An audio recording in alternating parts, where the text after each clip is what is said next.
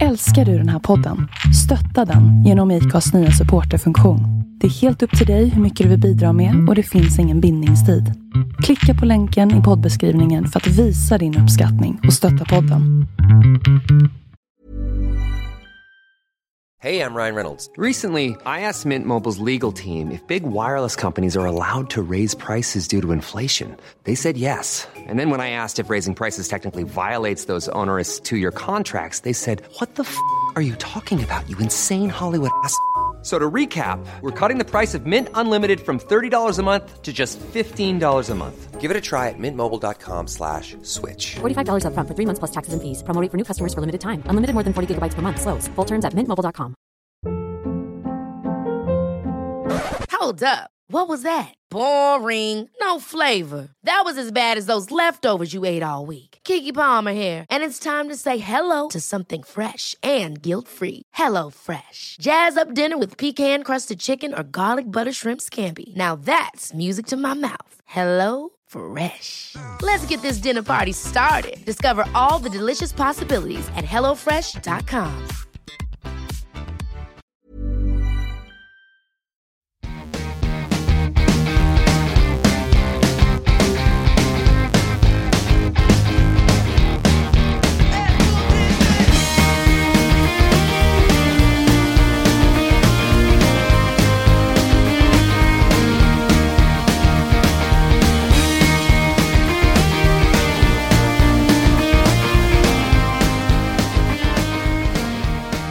Nytt avsnitt av Tillbaka till råtiden. Jag heter David Skora-Volpe. Och jag heter Thomas Kullshaga. Vi fokuserar på 1929, en vecka i februari. Jajamän. Vi kommer bland annat prata om Valentinmassakern, Josephine Baker. is- och eldfest. Den kalla varje vintern. Ja, först kör vi 3 snabba tycker jag. Det gör vi. 3 snabba. Jag läser att den officiella tennisrankningslistan för Amerika har publicerats. Och det är William Tilden som är på första plats för 9:e gången i följd. Vi har Hunter på en andra plats och Lott som 3:a. I damklassen så står Helen Wills först för 5:e gången i följd. Därefter komma i nämnd ordning Helen Jacobs, Edith Oroff och Molla Mallory. Bör man känna till någon av de här eller? Tror jag inte. Okej, men tack för infon. Just nu går det en film på bio som handlar om Rasputin. Det är en sensationell skildring av vårt århundrades kanske mest fascinerande personlighet. Så står det i alla fall i annonserna.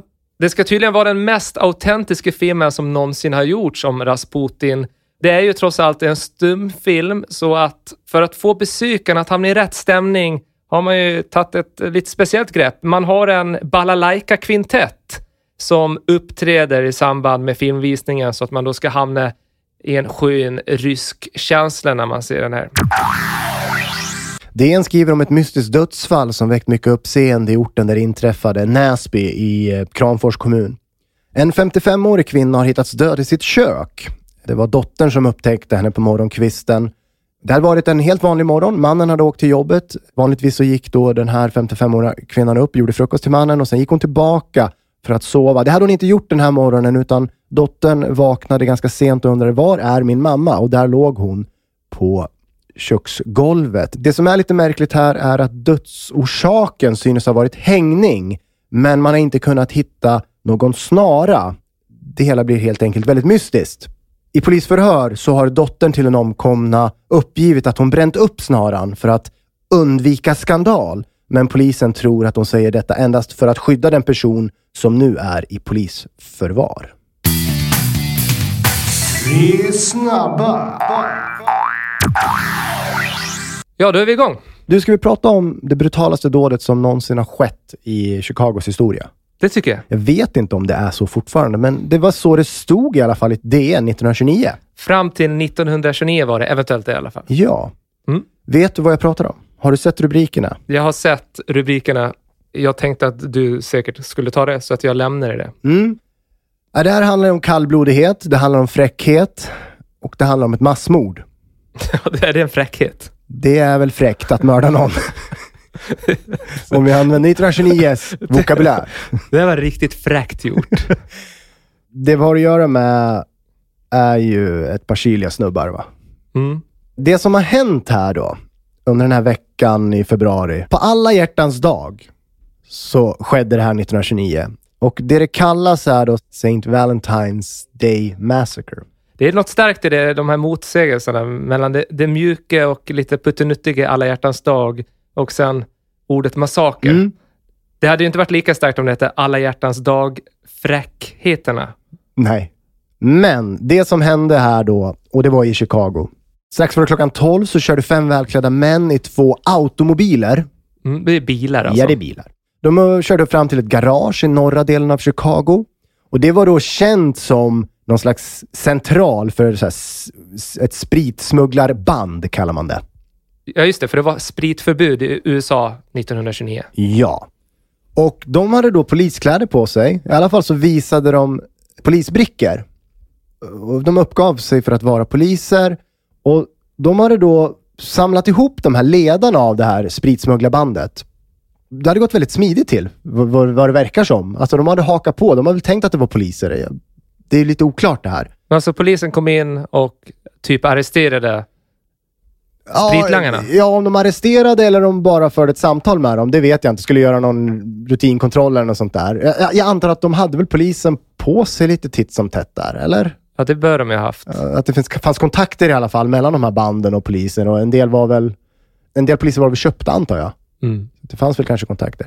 Men i alla fall så hade de då gått längre in i lokalen och tvingat dem att ställa sig mot väggen med uppsträckta händer. Och därefter så hade de liksom öppnat eld med kulsprutorna.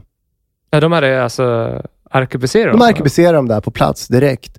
Och det gick ju väldigt snabbt det här. Det var ju bara några sekunder, sen var det här över. Och poliserna begav sig ut igen till sina bilar. Det står här att de hade hojtat till någon kvinna som gick förbi.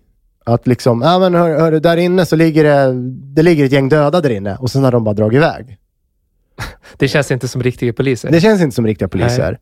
Men den här kvinnan då hade ju såklart, hon larmade ju polisen och de åkte dit. Och var det de poliserna så kom de? Kom de tillbaka så nej, det är inte en. Nej, jävla röra. Vem är det liksom? Nej, det är första gången då, alltså det fanns ju olika konkurrerande spritsmugglargäng i Chicago 1929. Det här är första gången de var inne så långt på varandras territorium. Alltså inne i den här centrala platsen för deras verksamheter. De har liksom hållit sig ifrån varandra liksom. Och har det skett någonting så har det skett på andra platser runt om i Chicago. Inte i deras nästen liksom. Ja, precis, för de brukar inte vilja ha fri konkurrens, precis som de här olagliga ligarna, utan man brukar ha sina revir. Ja. Dagen efter så står det om det här igen. Och då så är det faktiskt polischefen i Chicago. Då har man häktat 40 personer. Oj, snabba rycken då. Ja, och det är ju då bekanta förbrytare. Och då hoppas man att man ska få upplysningar om vad var det som hände här. Men det har man inte lyckats få, utan alla tiger. Det finns någon sån här tysthetskultur. Vilket är väldigt vanligt bland kriminella, även idag. Och alla ledare, de har inte fått tag på någon av de här ledarna i de här gängen. Så de har lyckats gömma sig liksom. Mm. Och polischefen påstår faktiskt att de här 7 männen eller vad det var som blev ihjälskjutna, de har inte blivit det av någon konkurrerande gäng, utan han tror att det var polismän som gjorde det. Det är lite märkligt, tänker jag bara, att man kliver ut som chef och säger det här är några av mina män som har gjort. Alltså snabbt också. Så, ja, precis. Bara någon dag efter sådär. Men för de förstår inte hur de har fått tag på kläderna, hur de har fått tag på de här brickorna, hur de har lyckats tagit sig så långt in utan att faktiskt kanske vara riktiga poliser. Men hur var det på riktigt då? Var det poliser som gjorde det här? Det fick man aldrig svar på. Det är en olöst gåta fortfarande idag, vad jag förstår. För när man läser om den här massakern så dyker det ju upp ett namn till slut som faktiskt var en ledande gestalt på den här tiden. Och det var ju Al Capone. Ja, precis. Men man kunde inte döma honom heller för det här. Så man vet fortfarande än idag inte vad var det som hände där. Men om man söker på Valentine's Day Massacre, då är det Al Capone som dyker upp. Ja, det är det. Han tros ligga bakom det. De flesta artiklar som tar upp det skriver så då. Det enda vittnesmålet var ju då den här kvinnan som såg de här poliserna lämna byggnaden. Ja, precis. Det är det enda man har att gå på. Resten är ju döda. Ja, det är ganska tunt alltså. Det är det ju. För det lär finnas en del poliser i Chicago. Det lär ju ha funnits en del korrupta poliser också, såklart. Och det är väl därför det blir snårigt här. Men, som sagt, ingen är dömd för det. Men det är Al Capones namn som dyker upp till slut. Jag visste ju inte att han kallades Scarface. Att det var hans smeknamn. Nej.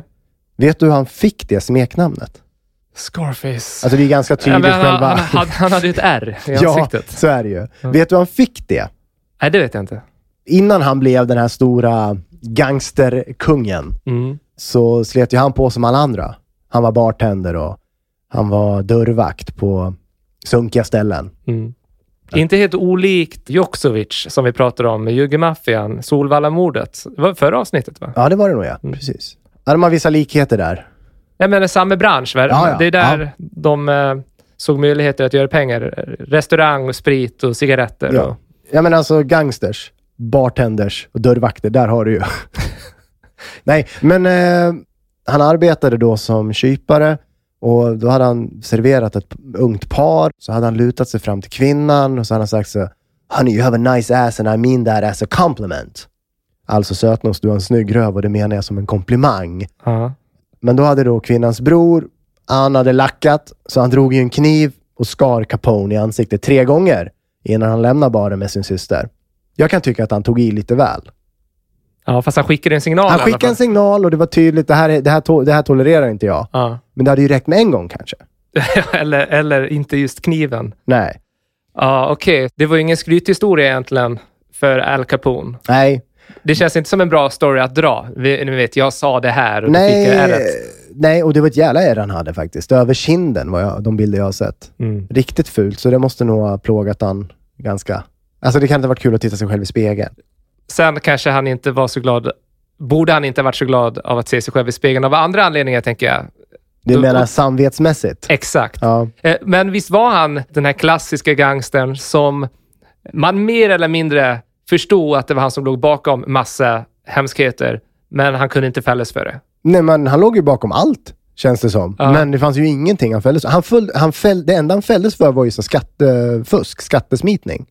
Det fick han ju för sig många år för. De lyckades ju sätta dit han till slut. Ja, det är 10-tal år. Ja, precis. Och då satt han ju faktiskt på Alcatraz. Ja, just det. Har inte du varit där? Ja, just det. Jag tror inte han satt där så lång tid. Nej, han satt inte när du var där. Men... nej, men alltså... han dog ju bara 48 år gammal. Han blev inte jättegammal. Eller var det gammalt? En lunginflammation.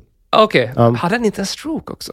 Så djupt har jag inte dykt i hans sjukdomshistoria. Men då bodde han väl nere i Florida eller någonting. Men Alcatraz satt han nog inte hela tiden. Han satt väl sista tiden på Alcatraz, tror jag. Ja. Och han var inte där när jag var där. Nej. Men det är en spännande tid det här. Och det är ju här det pikar, tänker jag. Just om man tänker gangstereran. Och det syndikat som växte fram i USA under början av 1900-talet.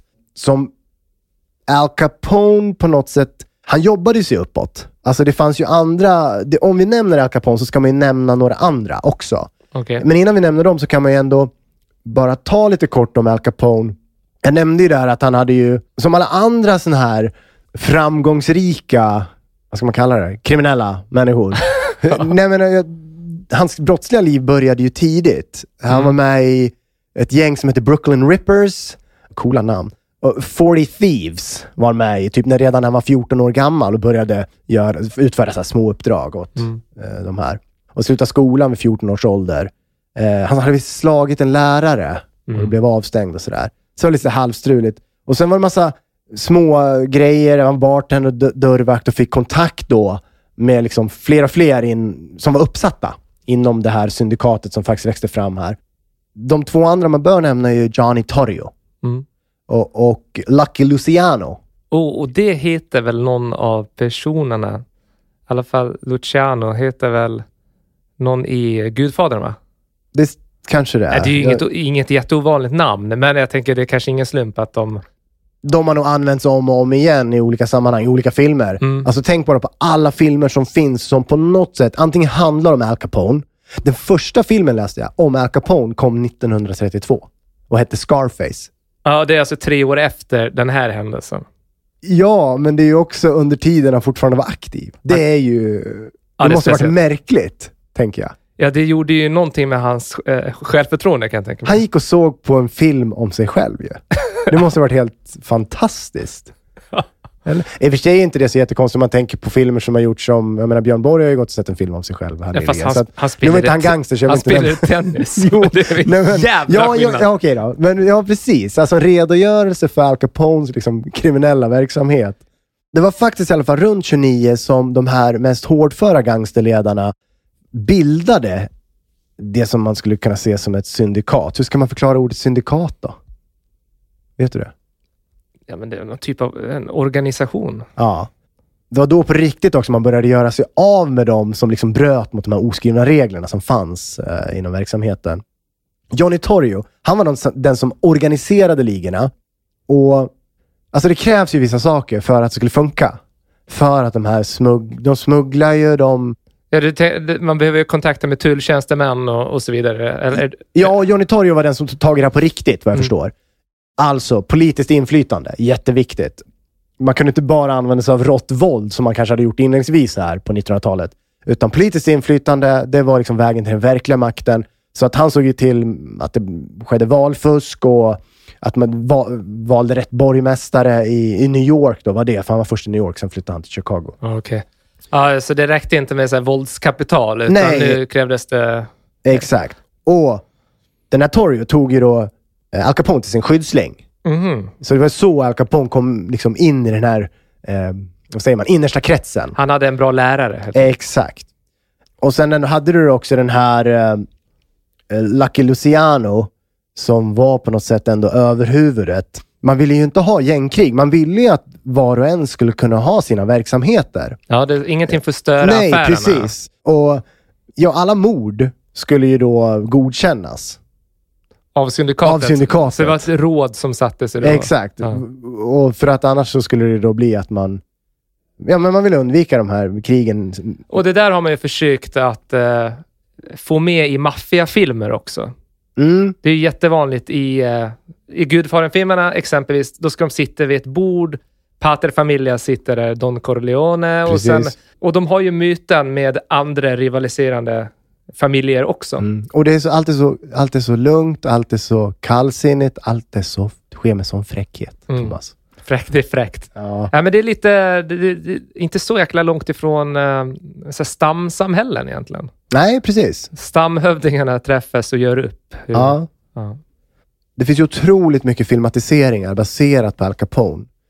Gillar man gangsters och gangsterfilmer så kan man ju bara gå till IMDb.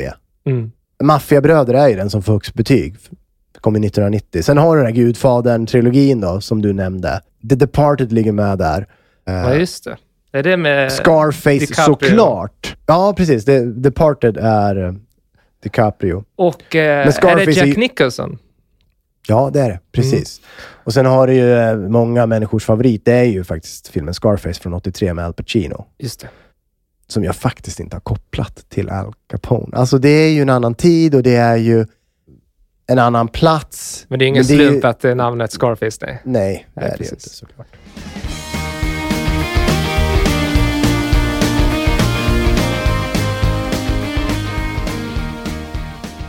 Ja, vad säger du? Fick du med dig någonting? Ja, men det tycker jag verkligen. Det var bra. Alltså Al Capone har man ju alltid hört om, men jag har inte liksom haft så mycket kunskap om Al Capone. Och, nej, jag kände också det. Nu fick jag det i ett sammanhang. Och det är så märkligt då att få massa information om Al Capone och de här jäkla snöstormarna som var i Sverige. Att det var samma tid, liksom samma år, samma... Snöstormarna, det har du inte nämnt. Du har inte pratat om det. Nej, men jag kommer komma till det. Okay. Och samtidigt läste en artikel om Josephine Baker, som jag också såklart har hört talas om. Men jag har ju aldrig tänkt tanken att hon levde parallellt med Al Capone exempelvis. Hon var nämligen i Tyskland här och skulle uppträda. Hon hade gjort ett antal uppträdanden i Stuttgart. En sångerska alltså? Ja, alltså hon var framförallt känd för sin dans. Hon uppträdde som varietéartist och hon var även sångerska. Jag kan ge lite info om henne, men det som stod i artikeln är ju ganska intressant. Det stod så här: Josephine Baker, som för närvarande uppträder i Stuttgart, skulle i slutet av veckan inleda ett 5-dagars gästspel i München. Polisdirektionen har dock utfärdat förbud häremot.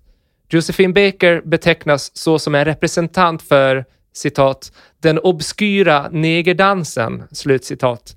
Hennes uppträdande kan endast såra sedligheten och störa ordningen i München. Ja, tankar på det? Första tanken är så här, hur kan en dans störa ordningen? Jag tycker dans är bra.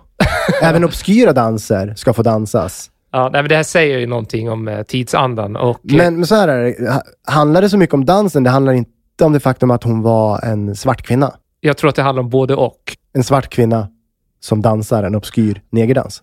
Ja, det var ju det de skrev liksom. Jo. Och jag tänker, München, det är fortfarande ganska konservativt i södra Tyskland. Det var väl superkonservativt här. Men var inte det här en superstar? Det är så jag tänker att...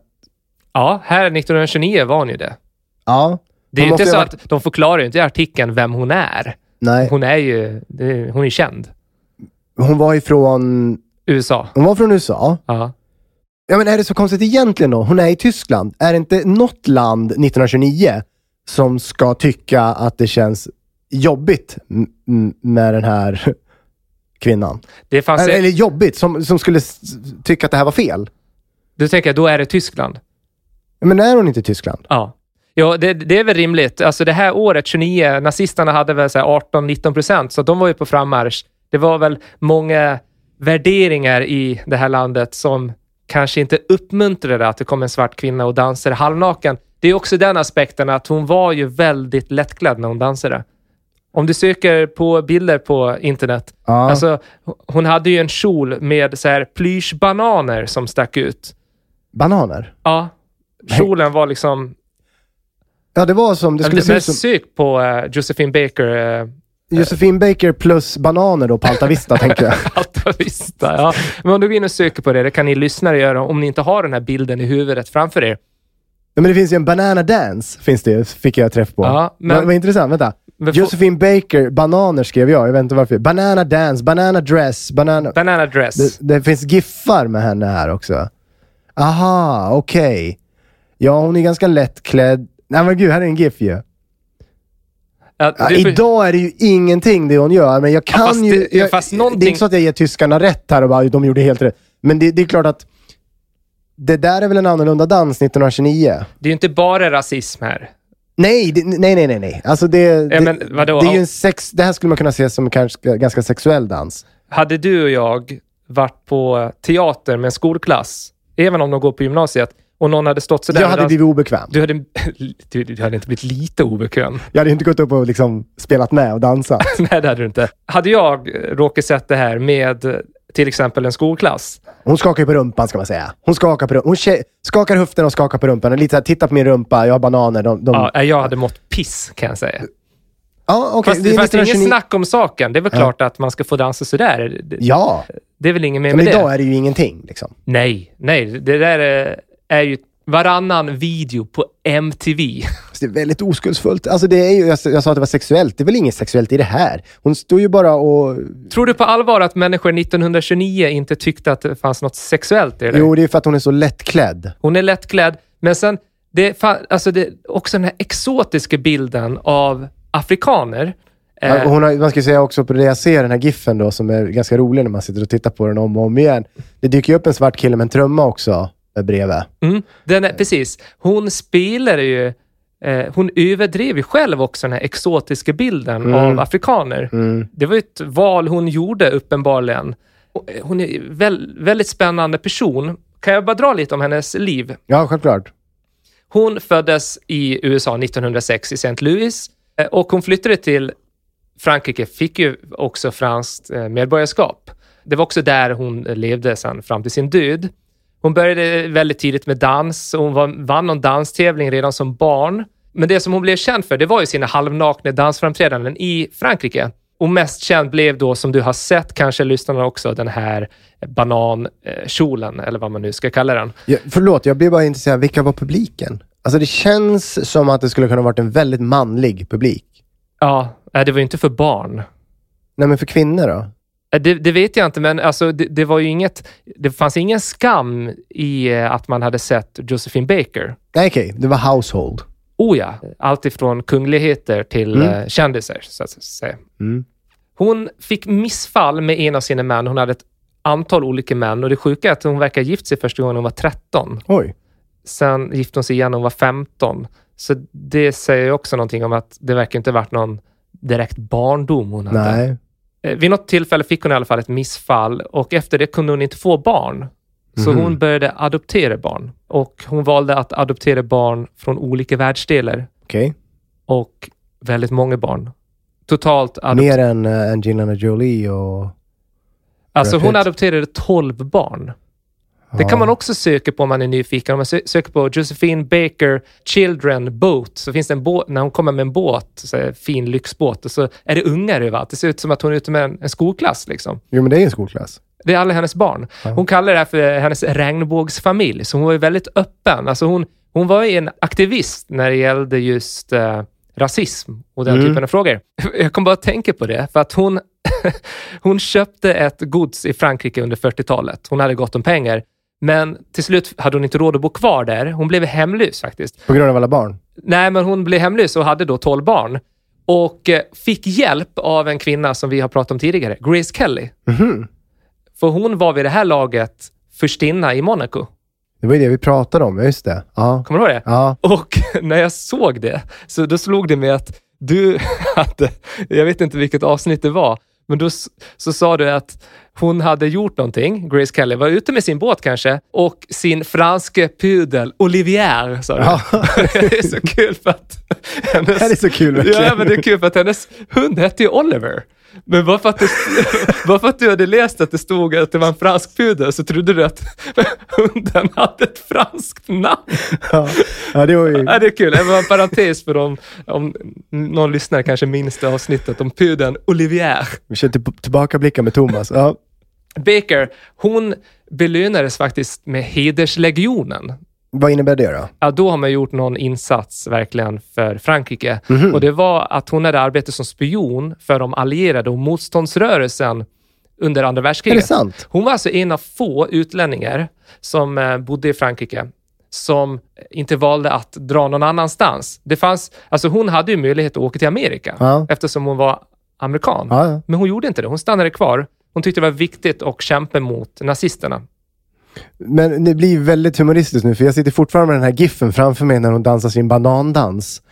Och du säger att hon var spion. Är det hon gör nu? Kombinerar hon det? Hon var runt och... Det är väl en perfekt kombination, för det var kanske ingen som misstänkte henne för att vara spion. Nej, det är svårt att tänka. Och det var ju så att hon uppträdde i många länder i Europa under kriget och lyckades få hemlig information.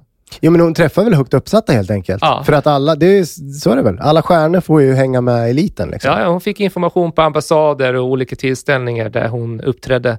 Hon skrev tydligen ner allting med osynligt bläck på notpapper som hon sedan skickade till Frankrike. Så det var ju hyfsat avancerat. Ja.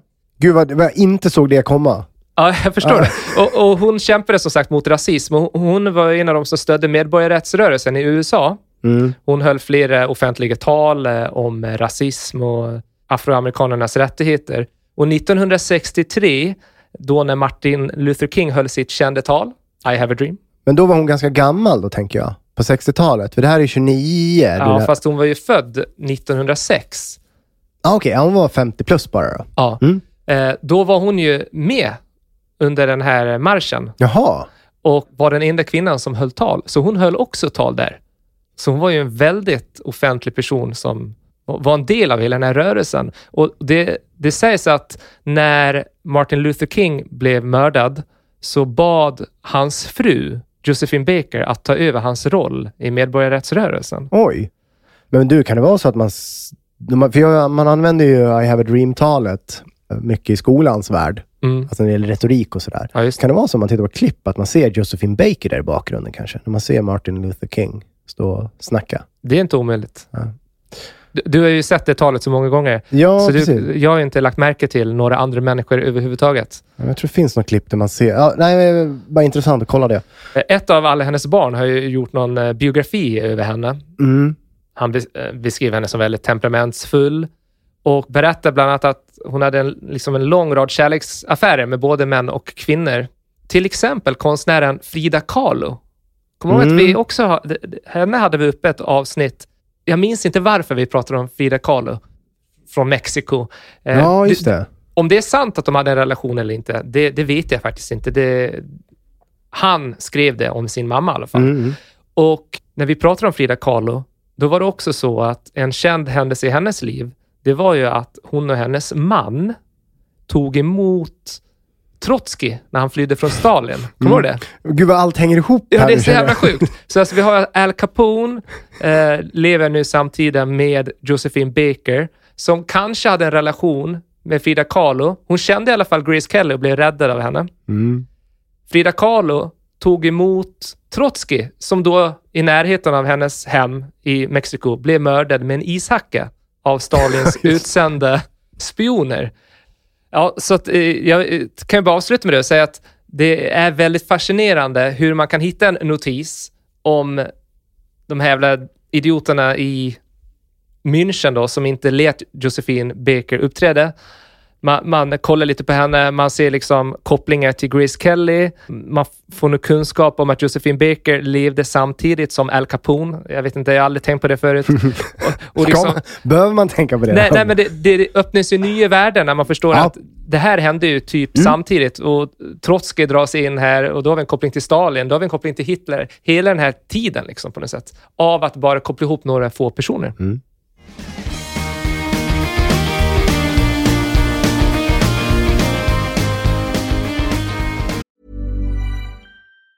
Hey, it's Danny Pellegrino from Everything Iconic. Ready to upgrade your style game without blowing your budget? Check out Quince. They've got all the good stuff, shirts and polos, activewear, and fine leather goods, all at 50 to 80% less than other high-end brands. And the best part? They're all about safe, ethical, and responsible manufacturing. Get that luxury vibe without the luxury price tag. Hit up quince.com/upgrade for free shipping and 365-day returns on your next order. That's quince.com/upgrade. Hey there, it's Michelle Norris. I'm host of a podcast called Your Mama's Kitchen. When I travel, I'm usually looking for a way to find a taste of home when I'm not at home. And one of the things I love to do when I am at home is entertain. And Airbnb allows me to do that. When I was in California recently, I rented a house that had a great kitchen. And when we were sitting around the table, we were all thinking, we're in someone else's house. Someone could be in all of our homes as well. If you have a home, but you're not always at home, you have an Airbnb. Your home might be worth more than you think. Find out how much at airbnb.com/host. Hey, it's Ryan Reynolds, and I'm here with Keith, co-star of my upcoming film, If, only in theaters May 17th. Do you want to tell people the big news? All right, I'll do it. Sign up now and you'll get unlimited for $15 a month and 6 months of Paramount Plus Essential Plan on us. MintMobile.com/switch. Upfront payment of $45 equivalent to $15 per month. Unlimited over 40 gigabytes per month. Face lower speeds. Videos at 480p. Active Mint customers by 531.24 get 6 months of Paramount Plus Essential Plan. Auto renews after 6 months. Offer ends May 31st, 2024. Separate Paramount Plus registration required. Terms and conditions apply if rated PG. Ja, det är tillbaka till råtiden. Du når oss på tillbaka till datiden@gmail.com. Exakt. Du, den där Baker, hon dansar ju en obskyr dans. Vet du vad kadrilj är? Kadrilj? Har du dansat det någon gång? Kadrilj? Nej, jag skulle inte ens ha gissat att det var en dans. Nej, för om du hade levat 1929 och du var sugen på att hitta på någonting kul, då skulle du ha dragit till stadion, alltså Stockholms stadion, den här veckan, där vi fokuserar på. Varför det? Jo, där var det nämligen en is- och eldfest klockan 8 på kvällen. Is- och eldfest? Ja. Det är ju ingenting liksom som... Känns inte som det hänger kvar. Som en tradition. Nej, det är ingenting som i sin liksom rubrik. Nej. Jag googlade eldfest. Jag tänkte, det här kanske är något som fortfarande finns. Man kanske går till stadion så där i februari och så är det lite uppvisning och grejer. Vadå, isen? Det var skridskor eller? Ja, precis. Okej, ja. Och det tyckte jag också var lite intressant, för att den stora attraktionen på den här is- och eldfesten på stadion, det var Sonja Henje. Jag tror man säger det så. Hon var norska. Hon skulle komma dit och för 2 spänn då så skulle man få se henne ha en uppvisning. Och det här är då, hon var fantastiskt framgångsrik vad jag förstår. Konståkning. Ja, konståkning, precis. Hon skulle köra sitt nummer, det nummer hon vann VM på. Hon åkte inte bara varv runt. Nej. Utan hon hade, alltså det är någonting här med att det känns som att konståkning var stort 1929. För många människor är det väl stort idag också, men att man kan ha det som en huvudattraktion. Ja, men det var väl säkert verkligen magiskt att få se det. Väldigt många människor hade väl inte ens skridskor. Det kanske var det är så enkelt då. Ja, men jag tror det. Och tänk hur många som drömde att tänk om jag hade tid och råd med det där. Ja. Det var ju något exklusivt, tror jag. Men är det så idag att om man vinner VM i konståkning, att man kan liksom turnera runt och köra sitt program inför... Stadion? Nej. Nej, eller hur? Det är ju något som är häftigt här ändå. Så hon gjorde ju en karriär på det där. Hon vann hur många VM som helst, Sonja Henje. Hon vann EM liksom. Hon är en av dem som har vunnit mest liksom, av alla damer. Det kan man väl också säga. Genom det fick hon också en filmkarriär. Jaha. Mycket tack vare sin pappa verkar det som. Hon hade inte så bra skådespelartalanger. Men hon var ändå med i så Hollywood-produktioner. Faktiskt. Men jag tänkte jag ska inte fastna vid Sonja Henje. Vem var hennes pappa då? Det vet jag inte. Han hade kontakter? Han hade kontakter, precis. Men det är inte bara det som händer här då, den här torsdagen i februari 1929, utan om du inte vill se Sonja Henje åka skridskor så kommer du även få se 75 fackelbärare. Fyrverkerier. Nej, men alltså, det är inte bara att de bär på facklor, hoppas jag. De gör väl någonting med facklorna? Nej, det ska finnas 75 fackelbärare. De ska gå med facklor. Ja. Kan inte det vara lite läckert att gå runt där? Ja, okej. Det brinner liksom. Ja, men eld har väl någonting ändå. Det tror jag vi fascineras av än idag. Jo, men det måste göras någonting med elden. Om någon går med ett fackeltåg, det har ju ingenting. Det måste finnas ett syfte med fackeltåget. Ja, men det är klart att det är fint, men de säljer in det i en annons, eller? Ja, nej, det här verkar ju tokstort alltså.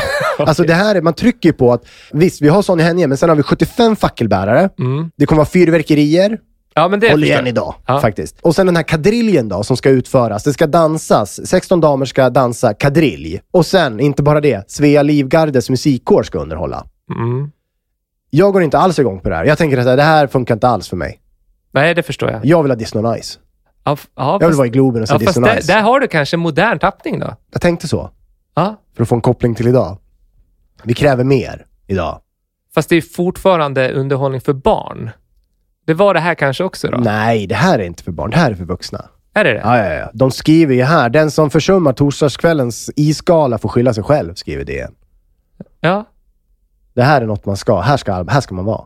Det här är grejen. Men du tror inte att det är för... Liksom, du tänker att det är vuxna par liksom? Det är inte barnfamiljer som går dit? Nej, men vadå, det är vuxna som vill se Sonja Henje framförallt, tänker jag. Det är väl inte barn, eller? Eller kanske man vill. Ja, men det fanns ju inte Disney on Ice 1929. Nej, jo, det här var Disney on Ice. Det var så här det började. Jag googlade eldfest. Fick upp 1377 träffar på Nowruz. Ja, nyåret. Ja, det persiska nyåret. Det är ganska snart. Det ligger i slutet av mars. Det finns ingen specifik datum vad jag förstår. Men i slutet av mars så ligger det här. Och det är ju faktiskt... Där tänder man ju eldar och så dansar man över dem, va? Jag vet inte, jag har aldrig varit med och firat. Man ska väl bränna upp eller elda upp det dåliga som har varit, va? Ja, det där kan jag inte så mycket om, känner jag nu. Men... Du fick ingen träffa på just den här specifika händelsen? Nej, det verkar inte som den här is- och eldfesten har liksom levt vidare. Det sker inget nu i februari, vad jag förstår. Kadrilj, för att återkomma till det. Det är faktiskt en jättegammal dans från Frankrike, 1600-talet. Och det kommer från det franska ordet fyrkant. Det är två par som antingen står i cirkel eller som en fyrkant då. Det, och så går förslagsvis fyrkant då, om det betyder. Det kan man ju tänka sig. Så går man rytmiskt i takt till musiken. Och så står det att den var populär i Sverige långt in på 1900-talet. Långt in på 1900-talet? Ja, inte så långt som 1980 i alla fall. För jag har aldrig hört ordet kadrilj. Det betyder alltså att man ska stå 4 personer tillsammans och dansa? Ja, men jag tänker så här, i filmer som ska visa 1600-1700-tal så är det ofta så här pardans man ser. Ja. Ganska så här, ska man säga, det ser väldigt tråkigt ut. Det händer inte så mycket. De går i takt.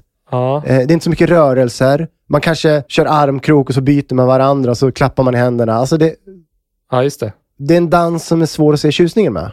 Men du, vet du, det finns ju jättemånga konstiga så här nordiska folkdanser. Vilka kan du? Som är nordiska? Ja, eller svenska? Nej, ingen aning. Alltså, finsk tango, är det finskt kanske? Ja. Polka, men det är väl inte svenskt, eller? Nej, men jag får en lista på massa. Jag känner inte igen... Alltså, det enda jag känner igen är vals. Där har de flesta människor. Det är väl ingen svensk dans? Jo då. Nej. Bakmes, har du dansat det? Det Snoa känner jag. Bakmes, det låter svenskt, men vals är ju inte svenskt. Nej, men vi har klappdans och oxdansen och schottis har vi också såklart. Det känner man ju till. Ja, men du känner ju inte till, du vet ju inte, du skulle inte kunna ställa dig och köra en schottis. Verkligen inte, men... Det är ingen av de här, mazurka, det trodde jag bara var någonting från den här låten. Jag är här en dansar gurka. här gurka. Ja. Men... Nej, men flera av de här känner man ju till namnet på, men var det inte så att när vi gick på låg- och mellanstadiet att vi behövde dansa de här? Vi fick göra det på lektioner, eller idrott. Jo. Det är ju någonting, jag tror att sånt här står med i läroplaner, så här gamla folkdanser. Det finns ju väldigt många, jag tänker att det man fick med sig var ju inför studentbalen, det var valsen. Jag kan inte minnas, alltså har jag dansat tambo kanske? Ja, det kanske jag har. Polka kanske jag har dansat då. Men det måste vara svårt för de här att överleva. Ja, verkligen. När dansar man trampvals? Jag vet ju inte vad det är. Hur många tillfällen runt om i Sverige har vi när det dansar snoa? Jag vet inte vad det är heller. Jag tror tyvärr att det här är utdöende danser. Ja, jag vet inte hur stora folkdansarna är. Alltså, just folkmusik överlever ju ändå på något sätt. För att man hör ju folkmusik i vissa sammanhang. Ja, på Skansen på nationaldagen, va? Ja, men sådana men grejer. Men alltså, det finns ju någon sorts traditionsbärande kraft i folkmusiken.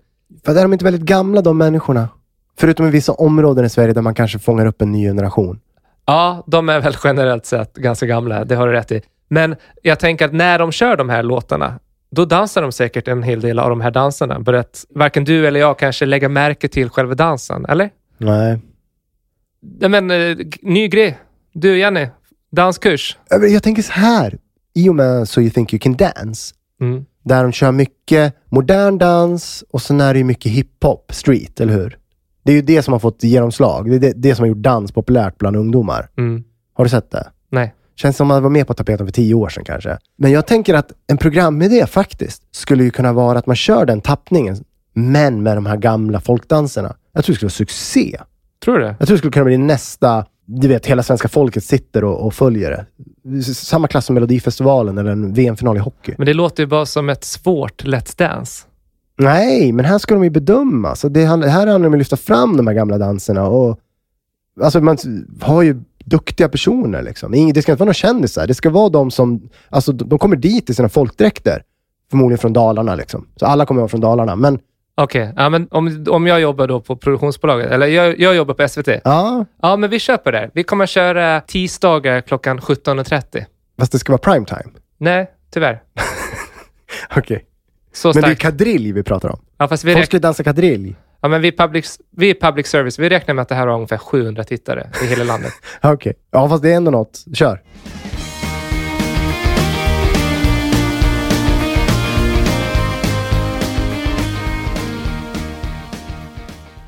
Hade du gått på den här Israelsfesten, tror du? Nej, det hade jag inte heller gjort. Nej. Du, när du ändå är inne på is. Varje vinter, tänker jag. Ja. Ja, men det var ju, det verkar ha varit en så kallad varje vinter 1929. Kallt var det i Skandinavien, norra Europa, flera håll i Europa egentligen. Alltså, jag såg flera artiklar om det här. Havet var fryst, det var stora problem. Det var så stora problem att Finland och Sovjet var tvungna att skicka isbrytare för att hjälpa Sverige. För att Sveriges isbrytare hade kört fast. Okej. Det var persontåg som hade snö igen, så att människorna satt fast på tågen. Och det här var i Skåne, det är inte känt för att ha mycket snö precis. I östra Skåne var situationen värst, vad jag förstår. Där hade liksom, man var orolig att människor skulle isoleras helt och inte få tillgång till mat. Jag såg annonsörer som skrev att de inte längre kunde köpa in produkter till Sverige. De kunde inte längre exportera produkter från Sverige. Och ett 50-tal ångfartyg satt fast i Kattegatt på grund av att de var fast i isen. Norra Kalmarsund var stängt av is. Stockholm, det här hade fryst igen, så att huvudstaden hade kolbrist och man samlade in ved till fattiga människor. Var det bottenfryst i Mälaren som Winnerbäck sjöng och fick skit för att det kan inte bli bottenfryst? Nej, precis. Det var nog inte bottenfryst. Men det verkar ha varit riktigt kallt där. Det var 41 minusgrader i Slovakien. Man fick liksom åka flygplan för att hjälpa fartygen som hade slut på mat. Och i Berlin var det riktigt illa. Där hade det varit kallt så pass länge här i februari så att man hade brist på bränsle, så man fick slå igen skolor. För man kunde inte värma upp dem. Och priserna på livsmedel ska vi inte snacka om. De steg ju enormt mycket för att affärerna inte fick produkter. I Polen hade man temperaturer på ner mot -50. Många liksom roliga verksamheter då, som teater, biografer och nöjesetablissemang kunde inte hålla för att folk kunde ta sig dit. Ja, jag vet inte hur det blev med den här eld- och is- och eldfesten. Den kanske inte blev av. Nej, så kan det vara då. Jag vet inte. Jag missade helt det här att det var så otroligt kallt här 1929. Det blev ju också därför fler bränder, för att människor som hade ved eldade extra mycket för att få värme. Ja, men hade de en eldfest också kan man tänka att det spårade. Ja, men det var ju tragiskt såklart. Hus brann ner, vattenledningar frös sönder, och i Polen och Ryssland meddelades det att stora vargflockar hade trängt in i byarna och överfalla djur och människor. Då kan man undra sig, är det här vi har det här med vargavinter? Nej. Kanske inte. Men vet du vad? I Rumänien var det en hel bondefamilj som frös ihjäl. I Venedig så var det så igenfruset att man inte kunde begrava människor. Alltså ända ner i Italien. Och i England, som knappast är känt för att ha mycket snö, där gick varken tågbussar eller bilar. De blev igensnöade och man hade den kallaste dagen sedan 1908. Okej. Februari månad har inte varit så kall på 40 år, stod det. Som tur var så började det sen smälta då i mars. Så att det här är ingenting vi har något liksom spår av direkt idag. Nej. Den här kylen i februari 1929. Du frågade om vargavinter. Vet du när man började använda ordet vargavinter i Sverige? Nej, det vet jag inte. Nej, enligt docent. Det var väl här då? Nej, ja, det är sant. Alltså jag hittade en artikel från någon docent i språk av något slag som skrev i Svenska Dagbladet. Det äldste belägget för ordet vargavinter är från just 1929. Så det kan ju ha varit den här jävla vintern som gav upphov till att man började använda ordet. Men varför varg? Nej, det är det som är jäkligt oklart här, va? Det är frestande att använda, eller jag tror att det har att göra med att vargarna sökte sig till människor för att få mat då. Ja. Men svaret verkar ligga i att liksom, man har länge använt ordet varg för att beskriva tuffa tider eller hårda tider. Liksom. Varg är ju ett djur som har använt till många ord. Hungrig som en varg. Ja, och så vidare. Så att vargavinter, en tuff vinter. Men vi har ju inga andra än de två. Ja, alltså man har ju också en koppling till fimbulvinter. Det är ett gammalt fornnordiskt ord. Ja, fimbul är ju varg på fornnordiska. Ja, men fimbulvintern, det blev när Fenrisulven i nordisk mytologi, alltså vargarnas varg, slukade solen. Och vad är en ulv? Ja, det är en varg. Så att varje vinter, det kan vi ha kopplat till det. Möjligtvis. Okay. Det är det vi har att gå på. Och då blev jag lite nyfiken för att titta så här, men var det så jävla kallt 1929? Jag har dratt ut ett diagram över årsmedeltemperaturer från 1860 till 2018. Okej. Då kan du få se här, det här är ju totalt värdelöst för våra lyssnare. Så är det. Men då är det så här att för varje år finns det ett blått eller rött streck. Är det ett blått streck, då är det under medeltemperatur. Ja, visst. Är det ett rött streck så är det över medeltemperatur. 1929 så ser vi att det året i Sverige var ett år som var lite kallare. Ja, det var det. Men det var ju långt ifrån det kallaste. Ja, det har varit betydligt kallare år innan. Ja. Så det här måste ju ha varit väldigt regionalt att det slog just i februari. Själva året som helhet var inte ett superkallt år. Så jag var liksom nyfiken, men har vi haft en så här superkallt år? Jag såg att någon gammal artikel i Gotlands Allehanda från 1800-talet, då stod det att året 1296. Det här gör att jag ställer mig väldigt kritiskt till informationen. Men det stod på en, vad heter det? En sten, eller på... Nej, det står en artikel i GA på 1800-talet om Gotlands historia. Okay. Då står det så här, 1296, då var det en sträng vinter. Man kunde gå till fastlandet. Ja, då är det ju kallt. Då är det ju kallt, så in i helvete. 1771, det var också en svår vinter som var så sträng att inga förbindelser kunde hållas med fastlandet. Då är det isolerat då. Ja, då är det verkligen. Fast ingen telefon på den tiden. Det står att gotlänningarna, de fick veta om Adolf Fredrik, alltså kungen. Ja. Han dog ju i januari. Det blev inte känt på Gotland förrän i maj. Det är ju absurt. Ja, det är det. Alltså kungen dör i januari. I maj får gotlänningarna veta det. Ja. 1809 var också tydligen ett kallt år, såg jag. Det kom en postleverans till Gotland under den vintern. Det var någon modig jäkel som ändå... Ja, det var ett antal posttjänstemän och flera av dem omkom på vägen tillbaka till fastlandet. 1929, som vi har läst om här då. Ja, det är också framförallt jag hittade i Sydsvenska Dagbladet skriver de om det här. Så det var ju stort framförallt i Sydsverige, den här kylan. Men vi har fler exempel. Växjö 47 här, är svinkallt. Om du tittar på 47-diagrammet. Superkallt, eller hur? Verkligen. Men det intressanta med det här diagrammet, när jag såg det, det är att jag kan ju gå tillbaka. Minns du någon kall vinter? Jag tänkte så här, är det varje vinter nu? Ja, det är för tidigt att säga det. Men för det har ju varit rätt kyligt nu ett tag. Ja, här i alla fall. Jag vet inte hur det har varit i resten sant. av Sverige. Men alltså, har du något minne från uppväxten att det här var ju ett svinkallt år? Nej, det har jag faktiskt inte. Jag vet bara att det var snö hela vintrarna, men det är väl en efterkonstruktion. Tror jag. Ja, det kan det vara. Fast det är klart, slutet av 80-talet. 87, 88, 86, 87, 88. Då var det ju liten. Ja, men jag var för ung, vet du. 7-8 år. Ja, det var då du var ute och lekte i snön, tänker jag. Ja, jo. Då var det väldigt kallt. Sen har det inte varit så mycket. Alltså åren här under 90- och 2000-talet så är det bara 2 år som har varit under... Ja, det är så? Ja, du ser ju alla år i ryggensträckor. Så att medelvärdet, det har ju gått uppåt då från 1860 till idag. Det har bara blivit varmare. Där har vi väl ett litet belägg då i klimatdebatten, va? Ja, litet. Det är fakta. Ganska tydligt. Ja, det är men det här är bara Sverige.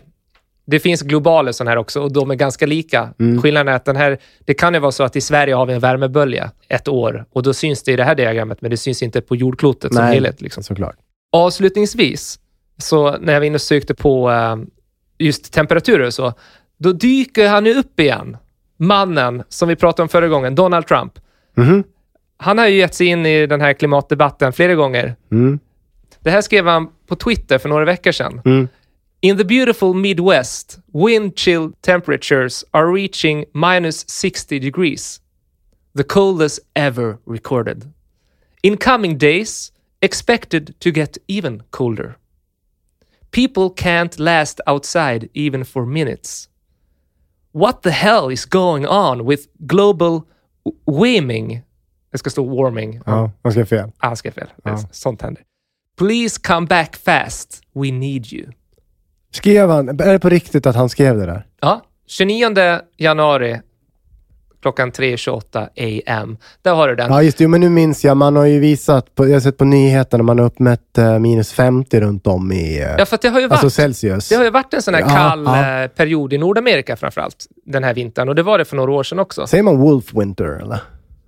Jag vet inte. Men det här det är ju snabbt.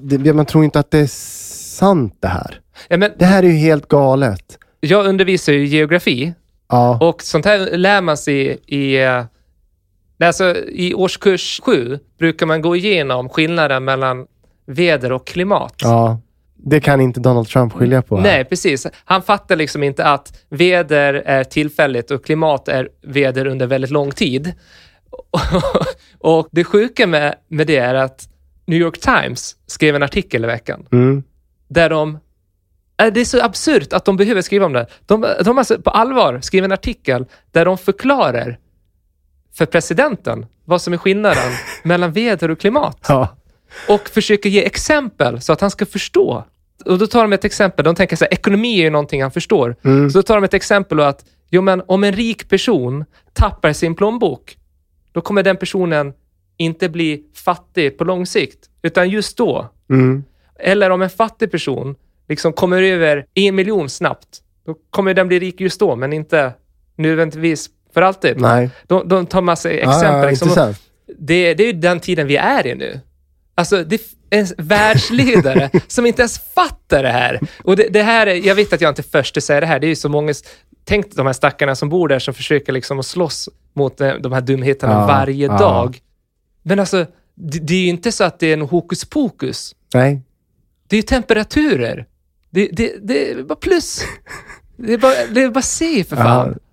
Nej, det är... Ja. Man blir lite matt.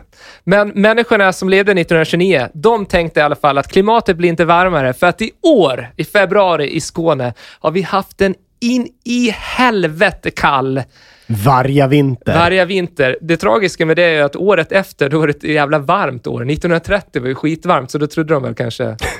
Man kan liksom inte bygga så mycket statistik om man inte har många år. Nej, precis. Så är det. Har du något mer att tillägga, eller? Nej, jag känner mig nöjd. Du känner dig nöjd? Då gör jag det också. Vi hörs igen om 2 veckor. Det gör vi. Tack så mycket. Tack. Hej. Hej då!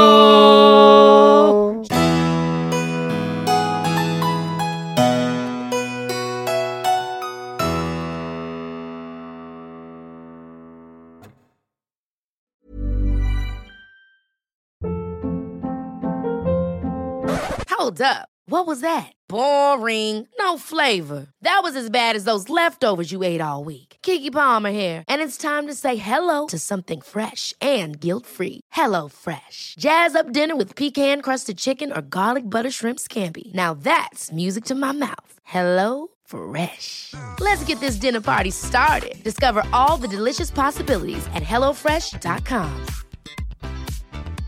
Hey, it's Paige DeSorbo from Giggly Squad. High quality fashion without the price tag. Say hello to Quince.